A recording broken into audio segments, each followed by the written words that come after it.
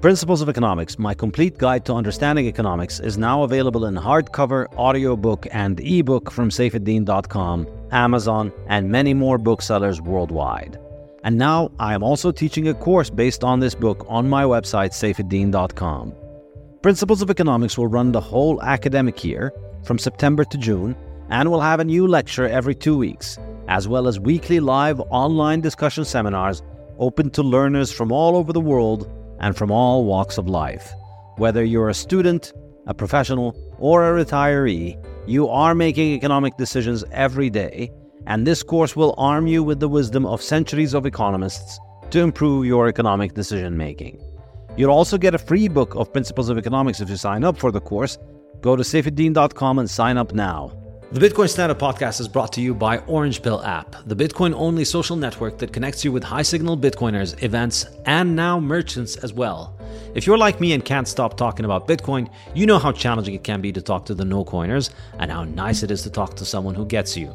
With the Orange Pill app, you can find the Bitcoiners near you and they can replace the no-coiners in your life.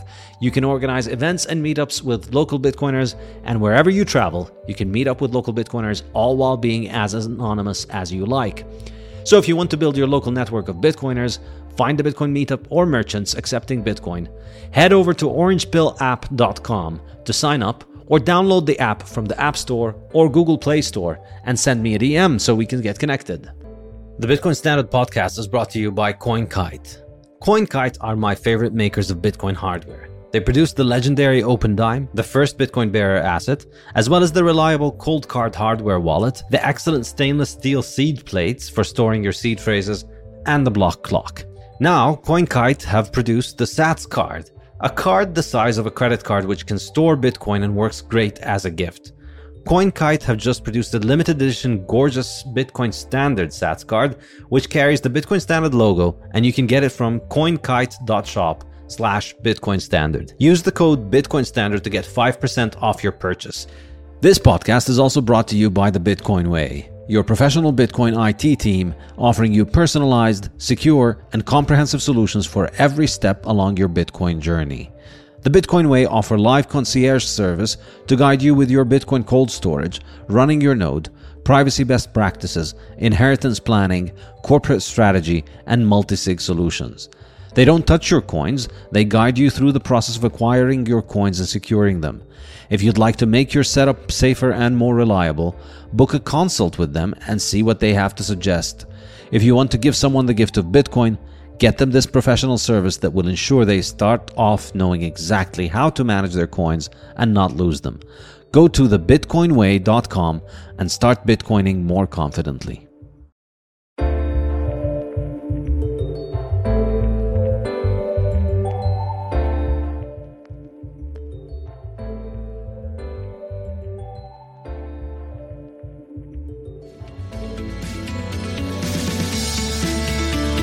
Saifedean, thanks so much for coming on the show and chatting about your book, your work, your travels, Bitcoin in general. It's an honor to have you. I'm really looking forward to jumping in on some of these issues. Thanks for being here today.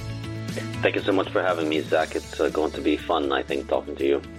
The Bitcoin Standard itself has sort of become the standard for Bitcoin maximalism in the space, and it's selling like crazy, being read like crazy.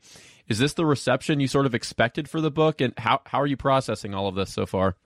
I think within Bitcoiner circles, it's been extremely popular. I wouldn't say it's been selling well on a global or national scale, but that's perfectly fine by me. And this is, I was hoping that it would be a good book for Bitcoiners primarily. This was really my target audience, and I didn't really care about the wider public, because I think the important thing about this book is to just offer Bitcoiners a good thing that they could then offer to their friends and family who ask them, why do you care about Bitcoin?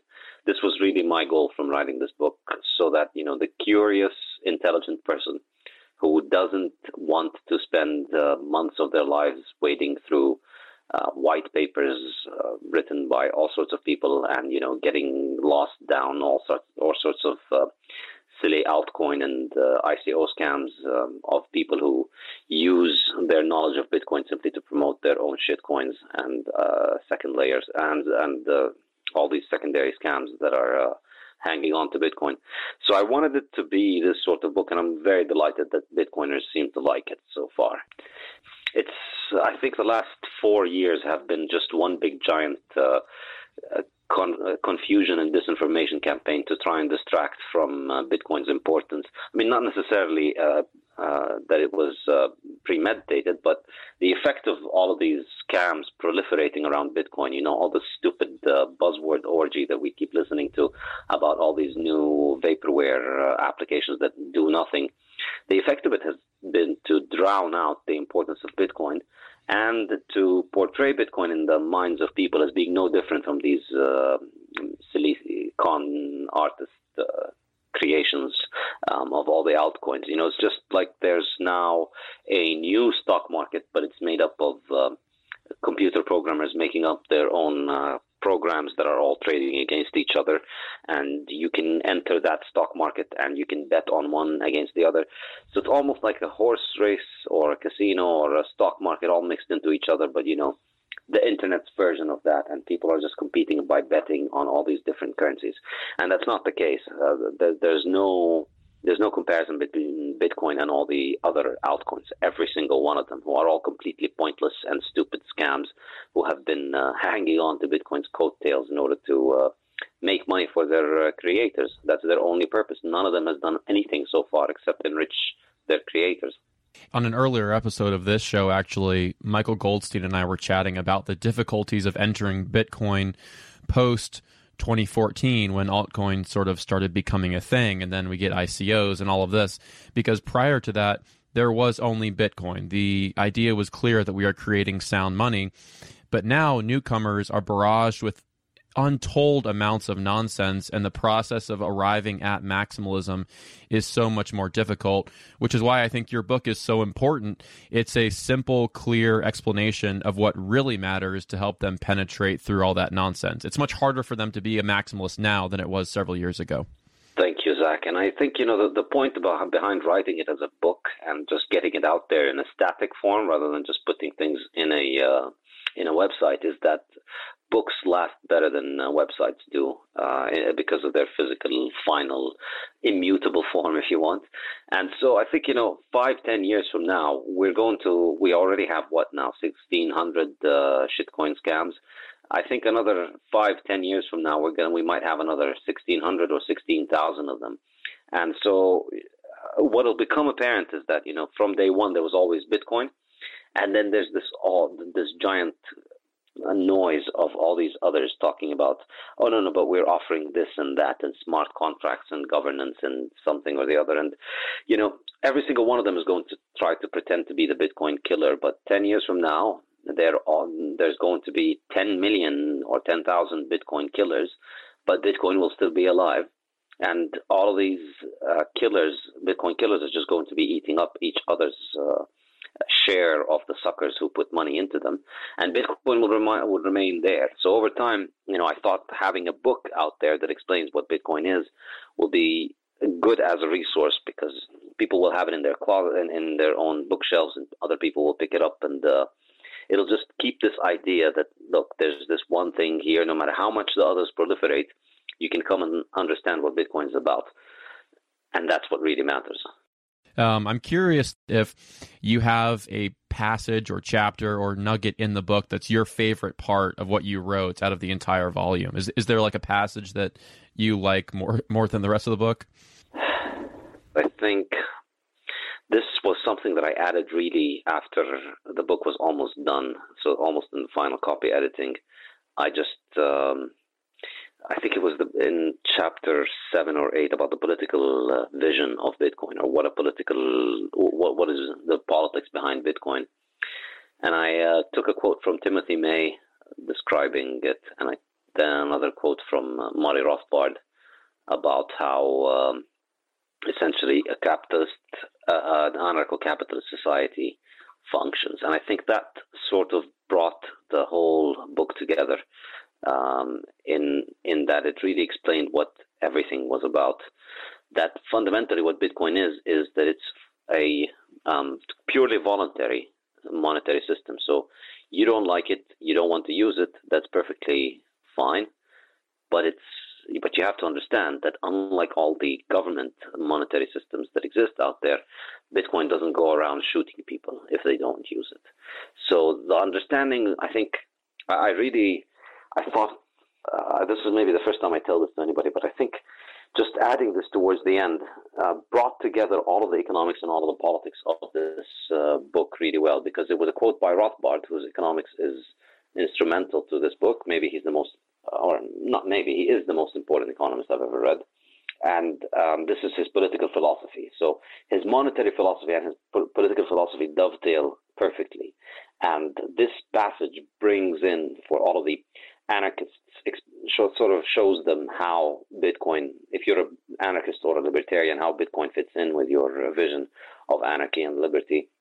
And for Bitcoiners who are interested in Bitcoin from a monetary perspective, or for people who think that Bitcoin is good money, but are not really sold on the political philosophy of anarchism and libertarianism, this really, I think, ties them all together and shows that the two are inseparable. You can't be a free market. You can't really believe in a free market monetary system without believing in a free society, and you can't believe in a free society without believing in a free market monetary system. And Bitcoin really is the embodiment of those. So if I said the non-aggression principle is the foundation of Rothbard's anarcho-capitalism, and on its basis, any aggression, whether carried out by government or individual, cannot have moral justification. Bitcoin, being completely voluntary and relentlessly peaceful, offers us the monetary infrastructure for a world built purely on voluntary cooperation. Contrary to popular depictions of anarchists as hoodie-clad hoodlums, Bitcoin's brand of anarchism is completely peaceful, providing individuals with the tools necessary for them to be free from government control and inflation. It seeks to impose itself on nobody, and if it grows and succeeds, it will be for its own merit as a peaceful, neutral technology for money and settlement, not through it being forced on others.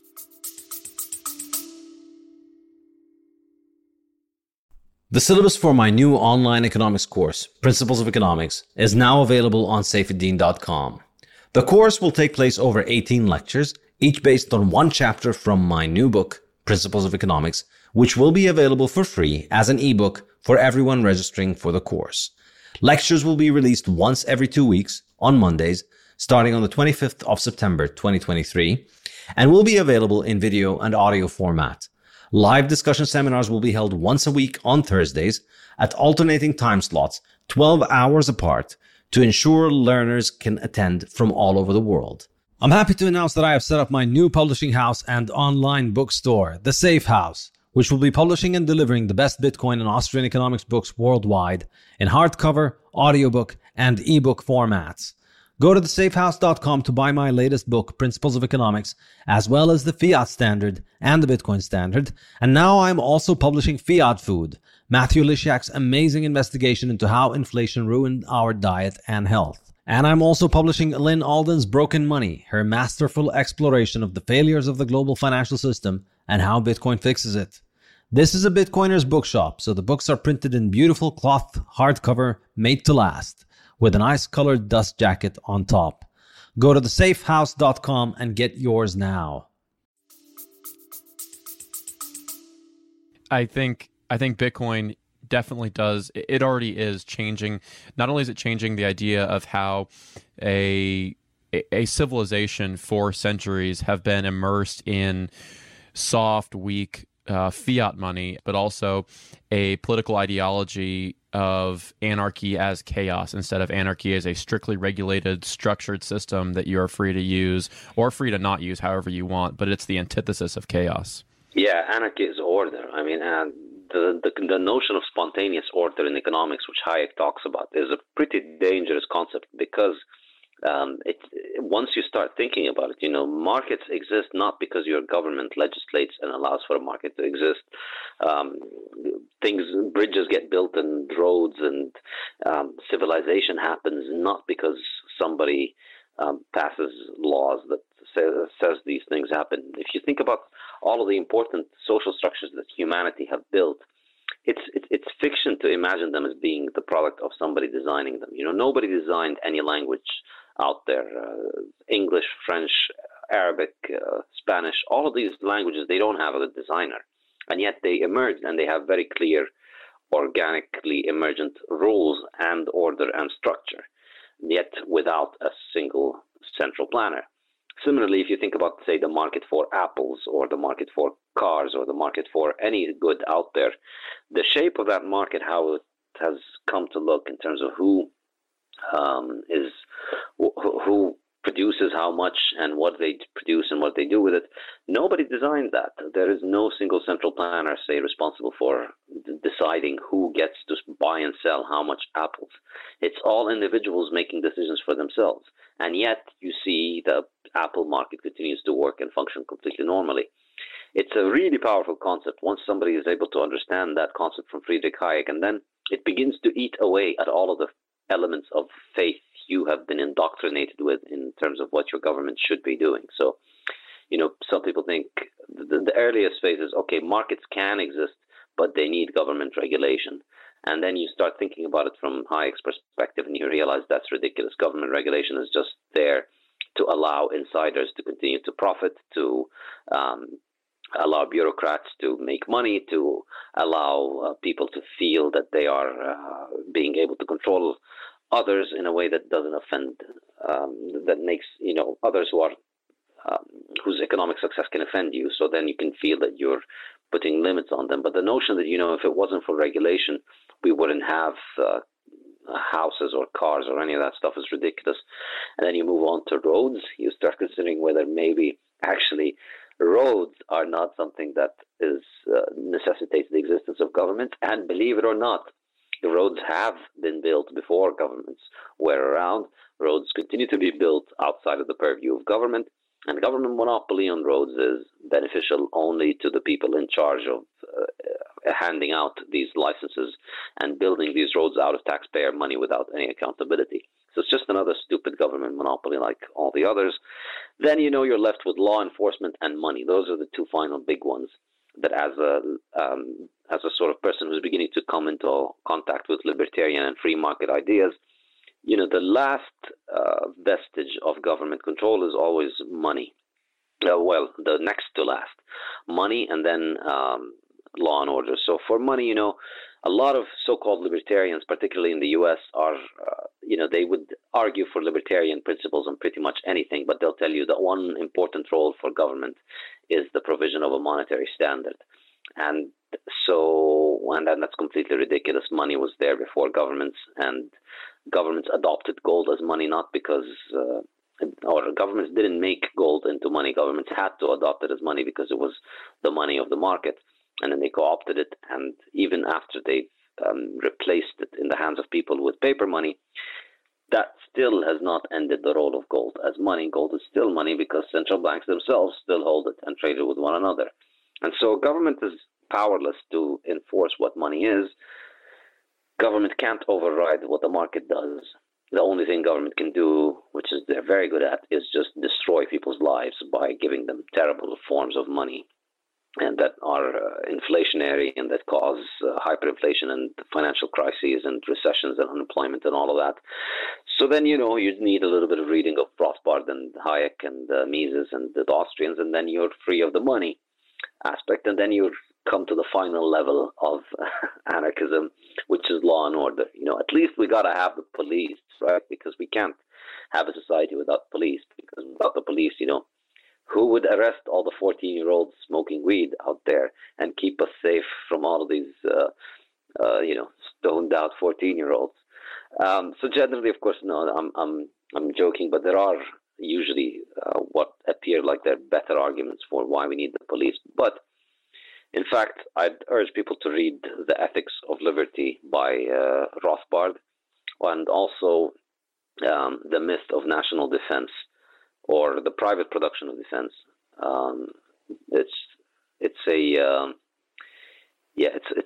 It's a book by Hans Hermann Hoppe, The Private Production of Defense. I think the other one, The Myth of National Defense, is a collection of essays. But these will then discuss the concept of how a free society can provide law and order. And in fact, you see that I mean, I won't really get into the discussion in much detail, but I'll just say this. If you look around today, anybody who wants actual security is not waiting for the cops, you know.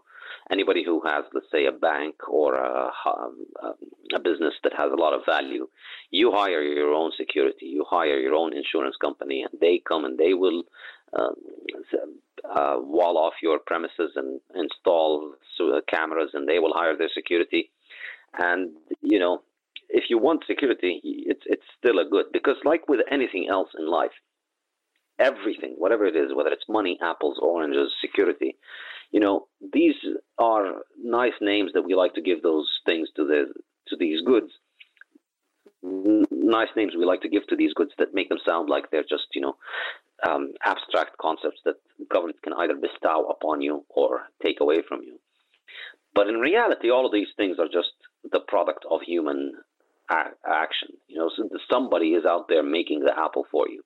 Yes, apples grow on their own, but somebody has to plant the tree. Somebody has to spend time making sure the tree is safe from any attackers or whatever.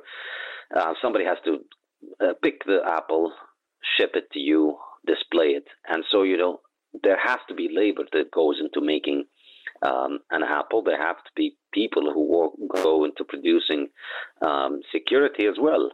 And so the notion that we can just have that security be provided better by just putting it in the hands of a monopoly that you can't escape from. You know, instead of having many security providers competing with one another, we just have one security provider. We give it a monopoly, and you have no choice in affecting them in any way except hoping that, you know, you get a vote once every 4 or 5 years, and with that vote, you'll be able to, you know, get a new president in, and if he's a good president, he'll get rid of the bad guys at the police department.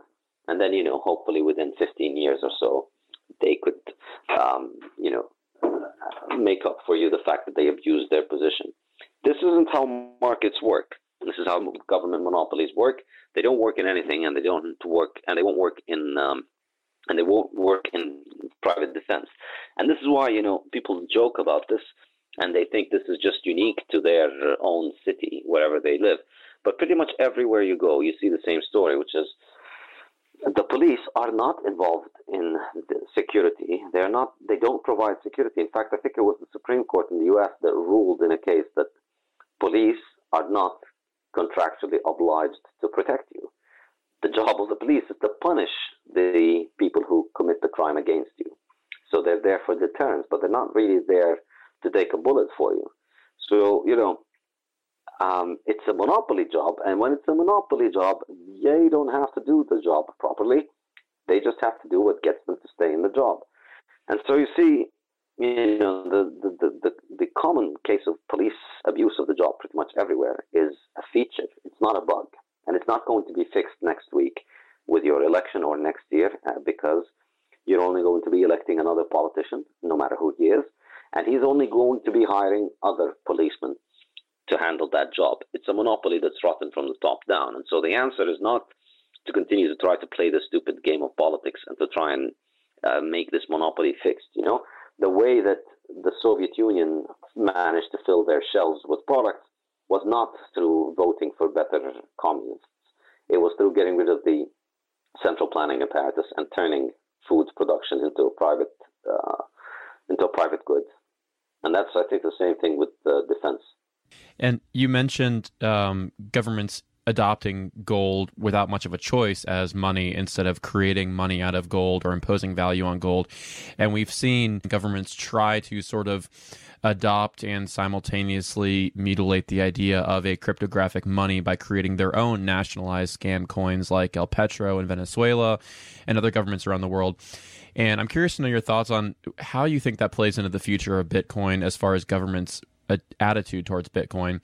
I was chatting with Alejandro Machado just yesterday about El Petro in Venezuela, and he's of the opinion, which I wholeheartedly agree with, that governments drawing attention to these shitcoins will likely backfire, given that they will inevitably lose out to Bitcoin, and people who may have interest in other shitcoins or nationalized cryptocurrencies, if you even want to call them a cryptocurrency, will show them, all right, this is garbage. Bitcoin is much better. I'm going to use Bitcoin, and the whole thing will backfire. How do you see these nationalized cryptocurrencies playing out in a world with the Bitcoin standard? I mean, I think the notion that the central banks are going to issue anything like a cryptocurrency is a non-starter, because what separates Bitcoin, and anybody who thinks that that's meaningful is really mistaking what Bitcoin matters for. In other words, people think, Bitcoin matters because it's digital, whereas government money is paper. And that's a huge, huge confusion, because the majority of government money is also digital. The majority of dollars, maybe 80-90% of dollars, depending on how you count, because nobody counts dollars anymore because it's too old-fashioned. But the majority of them are not physical. They're just digital ledger entries somewhere or the other. So central banks already have digital currencies. They do have a few pieces of paper outstanding that prevent it from being completely digital. But if they try to take away the pieces of paper to make money completely digital, it's just going to weaken the demand for their money and increase the demand for Bitcoin. Because what people need the paper money for is not the glorious pictures of their glorious leaders who destroyed the currency and put their picture on it. That's not why people buy the paper money. They use it because at least it's untraceable. Now, that brings us to the real important properties of Bitcoin. It's not that it is as digital. The important thing about Bitcoin is that it's uncensorable and that it is hard money, that you can't just print Bitcoin, and that you can't stop anybody from using Bitcoin, or nobody can stop you.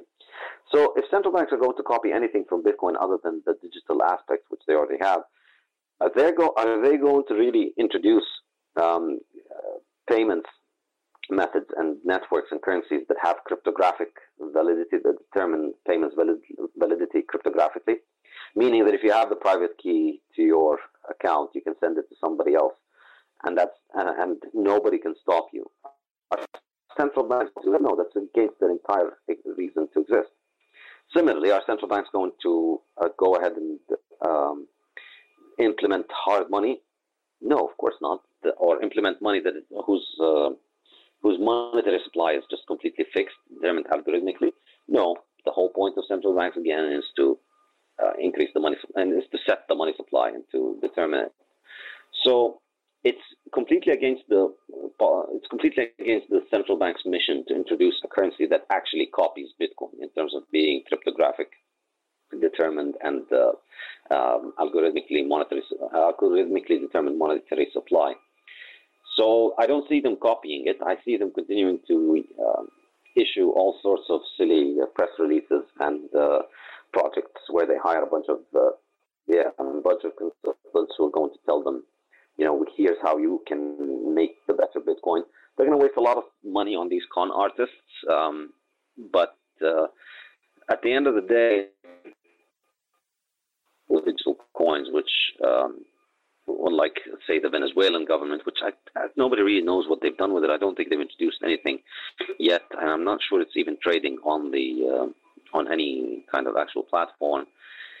All that it's doing is just more and more advertisement for Bitcoin and what Bitcoin is and what Bitcoin offers, and why are all of these people doing these coins based on what Bitcoin did? More and more people are going to get curious, and they're not going to be satisfied with the answers that their government's going to bring them. So, the good thing about Bitcoin is that it's going to essentially win because it is better, whether you like it or not. And so when you try and fight it, if you try and fight something that's superior to you, you're just going to strengthen their superiority over you and weaken yourself, If you're stronger than me and I pick a fight with you, then all that's going to happen is that you're going to kick my ass and I'm going to get weaker and you're going to get stronger, So Bitcoin, it can sit there and just grow because people hear about it slowly, or it can have people pick a fight with it, try and take it on, in which case, they're just going to get their asses kicked. And generally, this is why this is the two good advantages of shitcoins is that for all of their scammy marketing, they are doing a massive marketing job. The people behind Ethereum have the best marketing of any sort of digital project over the last 10 years or so. And I'm no expert in marketing, but this is what people I know tell me about it. The way they marketed, the way they bought the press, because clearly, I mean, this whole thing is just purely hype. It's marketing. So a lot more people have heard about Bitcoin because of the Ethereum scammers going around and telling people about their smart contract, the Rube Goldberg machine. And over time, some people are going to come in for the Ethereum scam, others are going to come in for the Ripple scam, others are going to come in for the EOS scam. One after another, all these scams are just going to attract more and more people. And eventually, the coins themselves are hyperinflationary. They're going to continue to produce more coins, or the coins in aggregate are hyperinflationary. That the notion of this app coin or this Bitcoin killer or something or the other, there's nothing stopping anyone from making the next Ethereum and the next EOS, and that's what Ethereum is. So it's stupid games with stupid prizes, as we always say. But there's nobody stopping anybody from starting their own stupid game. So there's going to be hyperinflation in stupid games, and the stupid prizes are just going to get less and less worthwhile or more worthless over time. And so, over time, people are going to wise up to the fact that, okay, maybe I should get out of this scam, or they're going to just witness their wealth disappear that they put into these scams. In the long run, the net result of it is just going to be, the scammers will have made money, but eventually it's just going to attract more and more people into Bitcoin. And on the issue of scammers making money, you have to remember these kind of people, if you're the sort of person who's getting into these kinds of projects, you're most likely a very high time preference person. You are making this, getting into a scam that is going to fool people out of money worldwide, putting your name and face on a website, and you're not going to deliver anything, but you are going to walk away from it with tens of millions of dollars, and pretend like you're you've succeeded in it. It's not a smart thing to do. It's a really stupid thing to do, because all it takes is one person being angry at your scam coin not delivering, and then you have to live your entire life in fear. And for me, that is not worth any kind of money, and that's why I would never join a scam coin. It's not just about loyalty to Bitcoin, and it's not just virtuous actions, but virtuous actions go along with intelligence in the long run. So you think you're smart because you've made $5 million peddling a shitcoin now, but I wouldn't take the downside of spending the rest of your life worried about people who are angry at you for that. I would not take it for any amount of money. And so these kinds of people who make these kind of short-term decisions are likely to reinvest their money into all kinds of stupid games later on. So I can't really see them surviving with a lot of profit from these scams. So even the people behind them are not going to benefit from them, and they will collect stupid prizes, I believe, in the end. And the other good thing about altcoins is a lot of these people would have entered into Bitcoin.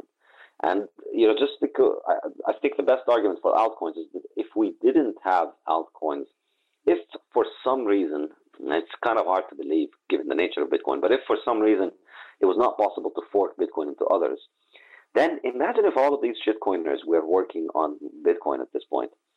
It's sad, but you would expect that Bitcoin development would be far more stupid and far more short-sighted and far more risky than it is right now if we had all these other developers working on it. The fact that all these people first, usually I don't know if it's most, but a lot of altcoiners initially come into Bitcoin with their retarded ideas and, hey, we were going to fix Bitcoin by adding my new suite of buzzwords to it. And then they get butthurt because nobody listens to them. And then they go and launch their own scam coin. This is a wonderful immune system mechanism that Bitcoin has. And, long may it continue. It's sad to see all these shitcoins proliferate, but, Bitcoin doesn't care. And I guess all of the development of shitcoins, whether by private teams or by national governments, eventually, no matter how many more thousands we see being built in the next 5, 10, 15 years, the battle against Bitcoin by a fiat money or a digital cryptocurrency of some sort is just hopelessly asymmetric. Eventually, your stupid game will be lost. There's no way to win. You might as well at least consider for a brief period of time joining a game that you can win, and dare I say it, almost can't lose, by hodling, building, doing anything involved with Bitcoin. Yeah, and I think, the reason for that, I mean, we may sound a little too aggressive in insisting on this, you and I, but I think, so maybe I'll just say a couple of words from my book, from chapters 3 and 4, about the history of monetary competition and why I think Bitcoin has a very good chance to be the winner in this. And it's simply about the hardness of the money, meaning the hardness of producing it in response to increases in demand for it. That's really, in my opinion, what is the most important factor in what gets chosen as money. And there are many, many examples of what happens when several forms of money interact, or two forms of money interact in the same place at the same time. And what ends up happening is that the harder money gains value over time, the easier money loses value over time, at which the value of the easy money collapses entirely. So, and then it just loses its monetary role. So this is what happened to seashells once islands that used seashells had more and more gold come into it. People who would put their money in seashells started witnessing the value of the seashells collapse, because modern civilization was able to produce a lot more seashells than it could produce gold. Gold is much harder to produce than seashells. And so over time, people started recognizing this. Value moved from seashells to gold, and then the value of seashells collapsed. And now seashells are purely ornamental, not monetary, anywhere in the world. Similar thing happened with silver in the 19th century. The only reason silver maintained any monetary value while gold was there, and this is an important point for the people who tell you shitcoin X is going to be Bitcoin's silver. And the point is, the only reason silver was gold's silver was because of the divisibility problem of gold. You couldn't just divide a gold coin down to small, tiny fractions, and so it was inconvenient to have gold in very small grains. And so for smaller values, it made sense to use silver. But once we got into a point where the majority of payments were not done with physical coins, but with monetary instruments and paper backed by the physical gold or silver, there was no point in keeping silver as money at all. And so at that point, more wealth started going into gold because gold was harder, and then the value of silver. And it was really, the tipping point was in 1870 when Germany switched from the silver standard to the gold standard.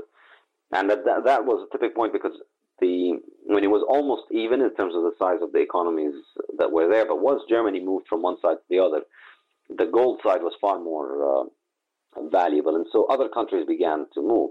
And so you see that the price of silver against gold had historically, for as far back as anybody can remember, it has always been something like 12 to 1 or 14 to 1. In other words, 14 ounces of silver per ounce of gold or something like that, which is roughly the ratio of their differing abundance in Earth, from what I understand. And so this was the price ratio for a very, very long time. And then once Germany switched in 1870 from gold to silver, the price of silver just continued to collapse next to gold. And it is somewhere in the 50s, 60s, or 70s today. And in my opinion, contrary to what a lot of hard money advocates want to believe, silver has not been money since 1870. It's now been almost 150 years that silver has been demonetized. And people who have believed that silver has held the monetary role have suffered massively from that. And most particularly, the best examples that are China and India were the last two countries to go off the silver standard. Because of this, they were holding on to silver in 1870, whose value by the turn of the century had collapsed by significant percentages. I don't have them in front of me now, but they are mentioned in my book. So, it's not, this is what people need to understand. Gold did not become money because of some evil banker conspiracy. And silver did not get demonetized because, for whatever government deciding it, or government deciding they want to not make this money, as some conspiracy theorists used to think. Silver was the common man's money, and government, by demonetizing it, is screwing over the common man and helping out gold owners, which are the richer men. That's not the case. The reason that gold killed silver's monetary role is that gold is better, harder money, and silver is weaker, easier money, easier to produce. Silver's supply grows much quicker every year, and so gold is a better store of value. And once the need for silver as a small payment mechanism was lost, silver lost its entire monetary role. There is never any good reason for there to be a second form of money. And in fact, people who look at the world today, one of the stupidest things that shitcoin promoters like to say is, I think it was Naval, I'm going to name him because he deserves it. He's promoted enough shitcoins to deserve to be named. One of the stupidest things that shitcoiners have said is what Naval said once, which is, our idea of there being only one money is probably just because government monopoly enforces a one money. And that's remarkably stupid because, if we didn't have governments imposing their own monies across the world, we'd have just one money across the entire world instead of that. We wouldn't have 500 currencies in the US and 200 currencies in England and 700 currencies across the world as the shitcoiners dream, the same shitcoiners who are selling you those coins. No, in a market, everybody has a very strong incentive to join the biggest money. And so the bigger the network, the bigger the incentive to migrate to the biggest money, the one that is most liquid. And this is a game that is winner take all. And all the examples you will find from history of it not being a winner take all market, it was either because of technical problems, like, say, silver's use for small payments, or it was because of government enforcement, government forcing it. But in our world today, we've gotten over all of these technical problems. We don't need them. And, we can make digital things that are divisible and in any scale that we want. And if your shitcoin doesn't have an army to go around throwing people in jail for not paying their taxes in it, I'm sorry, but it's not going to attract any demand away from Bitcoin. Sure, your marketing plan and all of your buzzwords that you sell might get you some people to buy it, but you can't keep marketing forever, and you can't just survive on marketing forever. And I think for a lot of prominent Bitcoiners in the space, even a majority of people outside of Bitcoin, the key to understanding Bitcoin maximalism is understanding how monies compete. And I don't necessarily want to name him, but there's a very prominent Bitcoin evangelist who's written books and speaks all around the world and so forth, who, going back to our discussion about anarchy and the development of language, particularly, compares money to language and how there's no need for one language. We probably will never only have one global language. And according to him, in the same way, we'll probably never have one global money. Can you break down that analogy for me for a minute and explain why you disagree in the comparison between money and language? No, I disagree with that because I think in the case of language, there are obviously advantages for learning languages that more and more people speak. However, there are also advantages for learning languages that your ancestors spoke. So the important thing from knowing a language is, one of the important things is that it is able to pass on wisdom from the ages, from your family, from what your parents and grandparents have learned over the years. And so, our culture, our music, our religious texts, everything that is important to making us human, our art, our all of these things that have been passed down, our literature, our science, all of that stuff has been passed down and written in many languages, and that's going to continue to create more and more demand for them. And so there's a personal and cultural aspect to language, which requires you to, which is going to always make it very hard for people to give up on their language. So what I would think is a more likely scenario is that everybody will speak one language plus one more. Everybody will speak one language in common, most likely English, and I think we're seeing this emerge right now. But I think as everybody in the world begins to speak English, everybody in the world can then focus their second language skills on learning their local language, the one where you can, dance to your local music and read the ancient scriptures about your glorious homeland or whatever.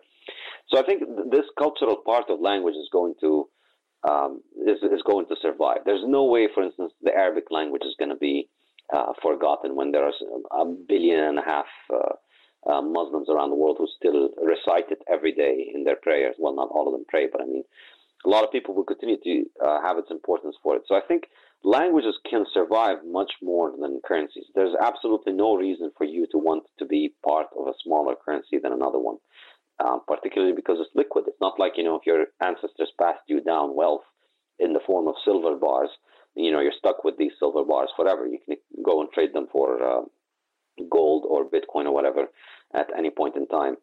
So the notion that we can make this comparison, I think, is just it's another example of just how much people have become incapable of thinking properly and just think instead with analogies. And if you can come up with an analogy for anything and say that this is like that and therefore this, but no, you said it's like that and you assume and conclude it's like that, and then that doesn't follow. So I don't really see that to be accurate. I think money, there is a much bigger value to money. The value of money increases the more liquid it is.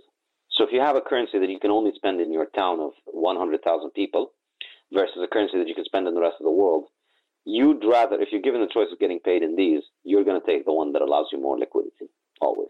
And so this is a game that cannot have silver medals. It does not give out prizes for second prize. This is second prize is over. So, and I think, look at gold in the 19th century. This was what the free market did. By 1900, everywhere in the world used gold as money, more or less. That's what a free market wants, and that's what we would have if it weren't for governments enforcing things. And I think now, this period, this notion of a foreign exchange market, where different countries have their own currencies, plus we have all these new digital currencies, plus we have gold and silver still around, I think has confused a lot of people into what it is that makes money and what it is that makes money important. And, it's going to sound really outlandish for me to say it, that all of this mess is going to settle down with one winner, and that one winner is not going to be your shitcoin. But,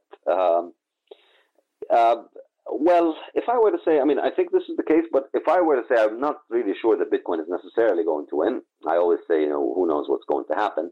And I would possibly say that I think gold would still maintain a monetary role, even if Bitcoin were to destroy every other currency. I think gold is so far, so deep a part of our common psyche as a human race. It is so embedded in our culture as a dowry, as and part of many religious contracts, for instance, to have to be paid in gold.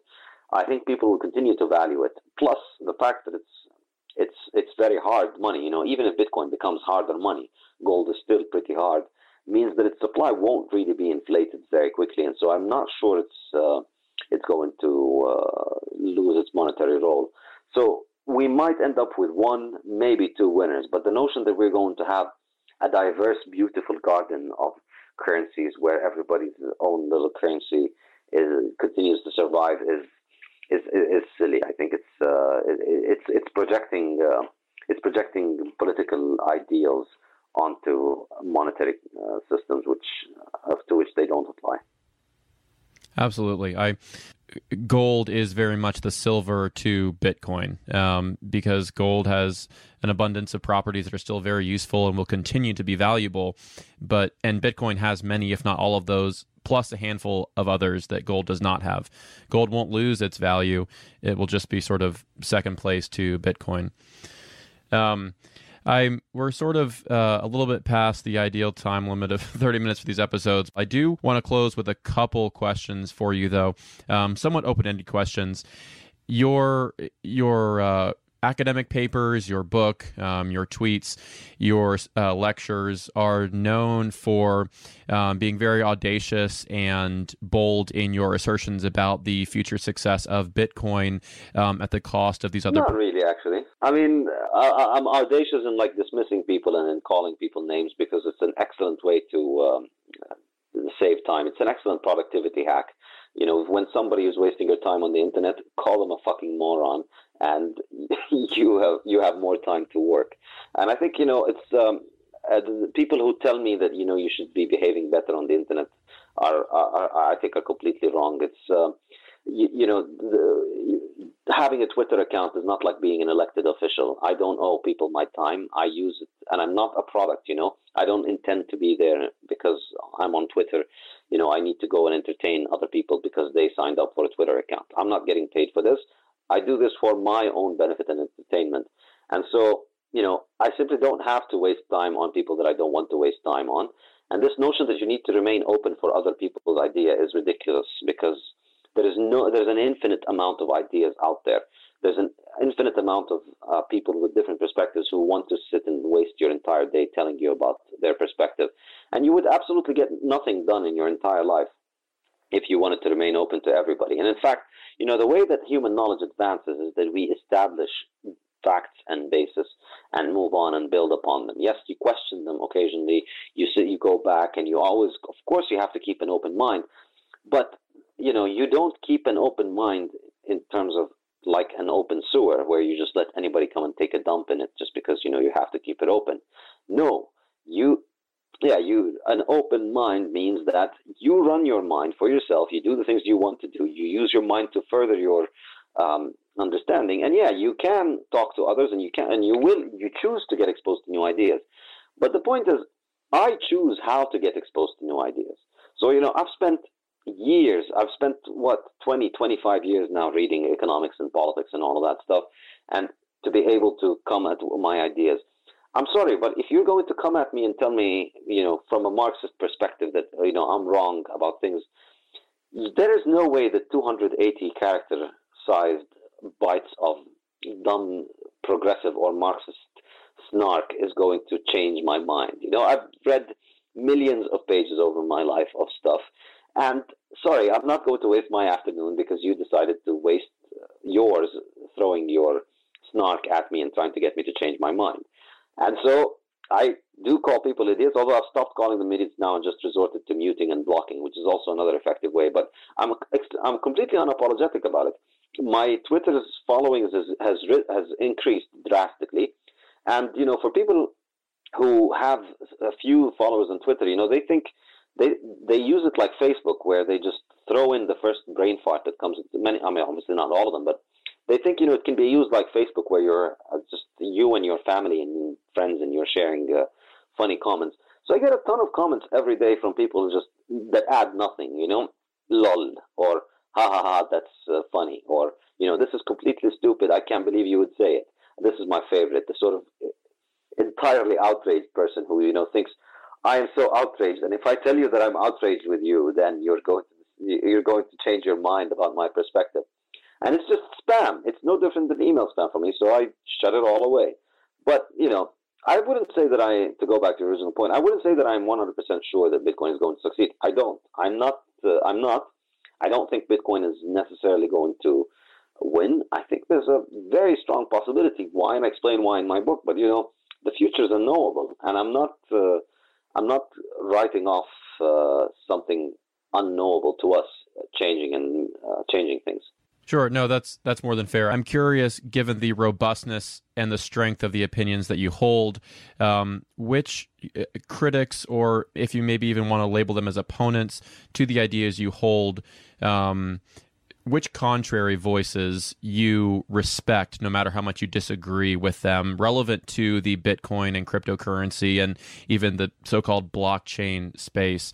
Is there one or two persons that you can think of that you disagree with on almost everything, but nonetheless still respect or will lend an ear to? Yes. Vitalik Buterin. No, I'm kidding, of course. Definitely nobody from any of the shitcoins. They have absolutely nothing interesting to say, and I've blocked and muted every single person who promotes the shitcoin that comes across my timeline. So it's definitely not from the shitcoin world, and it's not from the government shitcoin world. Definitely none of the Keynesian economists who think they're offering valuable critiques. And really, there aren't any valuable critiques in that way. I mean, there haven't been valuable studies done as to why Bitcoin offer good critiques of Bitcoin. What we have is just media whores and the sort of spokespersons for the terrible government monetary policy. The academics who are responsible for propagating stupid Keynesian ideas, they get on TV and they say a few a few buzzwords and a few canned lines about, Bitcoin is going to die and Bitcoin is going to collapse. So none of these have offered anything interesting. I think the most interesting criticisms of Bitcoin and the most, the ones that are the most reasoned because they understand money come from gold bugs. And not all gold bugs, obviously. A lot of the gold bugs are gold bugs because of some sort of fetish to the physical properties of gold, which I find completely ridiculous. It's not about gold's shininess or anything like that makes it money. It's just its economic properties, the fact that its supply is very hard to increase. So from that perspective, people who understand that can offer the best criticisms of Bitcoin. And I think I'm not entirely convinced of this criticism, but it is really the one that I would say is the hardest for me to satisfy myself that I answered, and it goes back to the issue of volatility of gold and the stability of gold. I understand how Mises actually would agree. If you were to look at Mises, you would say that Bitcoin is even better than the jewelry demand would probably be better than one that did, which is the case of gold. And while that might be right theoretically, and Bitcoin might have that advantage, I think the best criticism I've received against Bitcoin is the fact that currently maybe 10 million, 50 million people around the world hold Bitcoin. If we're going to go from say 10 million to 7 billion people holding Bitcoin, the volatility is not something that is going to go away easily, and it's something that gold, because of its 6,000 year first mover advantage, is going to have as a benefit, because gold is so far widespread. So many people have gold all over the world that individual fluctuations in supply or demand don't really matter towards the price. The purchasing power of gold remains largely constant, even though we might see the gold price oscillating in the short run. In the long run, it's remarkably stable. I mean, the price of a cow has almost always been around 1 ounce of gold for about as far as anybody can remember, somewhere around that range. And so I think that will continue for a very long time. So Bitcoin might continue to rise as an investment asset that people continue to hold, and this rise will lead to possibly the collapse of more and more currencies as people move out of, say, the Venezuelan and the Zimbabwe dollar. Even if Bitcoin kills all the fiat currencies, I'm not 100% convinced that it could kill gold, and I'm not convinced that it would gain a total monetary dominance, because gold has a 6,000 year advantage. So I would say this is really the best the best argument I receive against against Bitcoin. I'm sorry. No, that makes sense. And a perfect time to mention, even though we don't have time to unpack it today, the article you wrote for the Journal of Structured Finance on whether Bitcoin's volatility can be tamed, and whether seeing volatility potentially as a feature instead of maybe a deleterious characteristic to Bitcoin.